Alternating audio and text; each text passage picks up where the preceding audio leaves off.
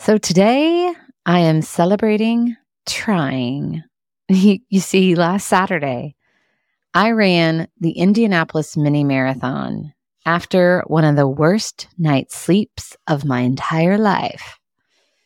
On the Friday evening before the race, my husband and I went to a high school performance in which my stepdaughter Sophie was dancing to a couple of numbers. And when her part was done at around 8:30, I said to my husband that I wanted to go ahead and go home. I suspected the show would last until about 10 p.m. and I had some things to do to get ready for the race before I went to bed. And I was planning to get up so early to meet my friends before the race.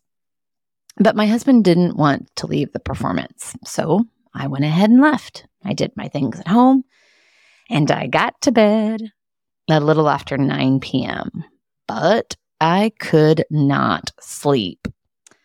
I was actually really hurt at my husband not wanting to come home with me, and combined with the anxiety of the race, my new shoes, the pain in my Achilles, wondering if I'd trained enough or not, my brain was racing.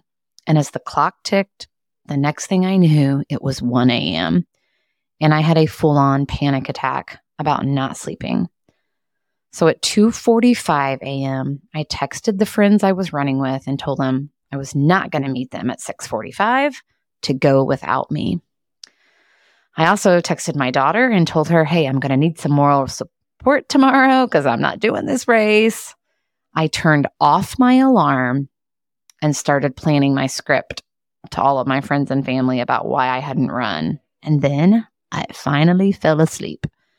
But here's the thing. I woke up just 3 hours later without the alarm at 5:52 a.m. And I thought, well, I'm going to stretch and see how I feel. And then I saw a post on social media as I was stretching from someone about the Indy Marathon being this being his 44th race. I got to thinking, no doubt he's had some races that were not so great. And maybe he's only gotten 3 hours of sleep before a race. I might as well try. So I texted my friends, told them, never mind that previous text. I'll see you at 6:45. And the next thing I knew, I was downtown. I was on the race course and I was running mile after mile until I finished the race. I crossed that finish line at 13.1. And what I'm so grateful for as I reflect on this experience is that I didn't let my fear of not being able to do it keep me from trying. As Susie Kassem says, fear kills more dreams than failure ever will. Wow. Fear has certainly killed many dreams for me, and it almost killed this one, but it didn't.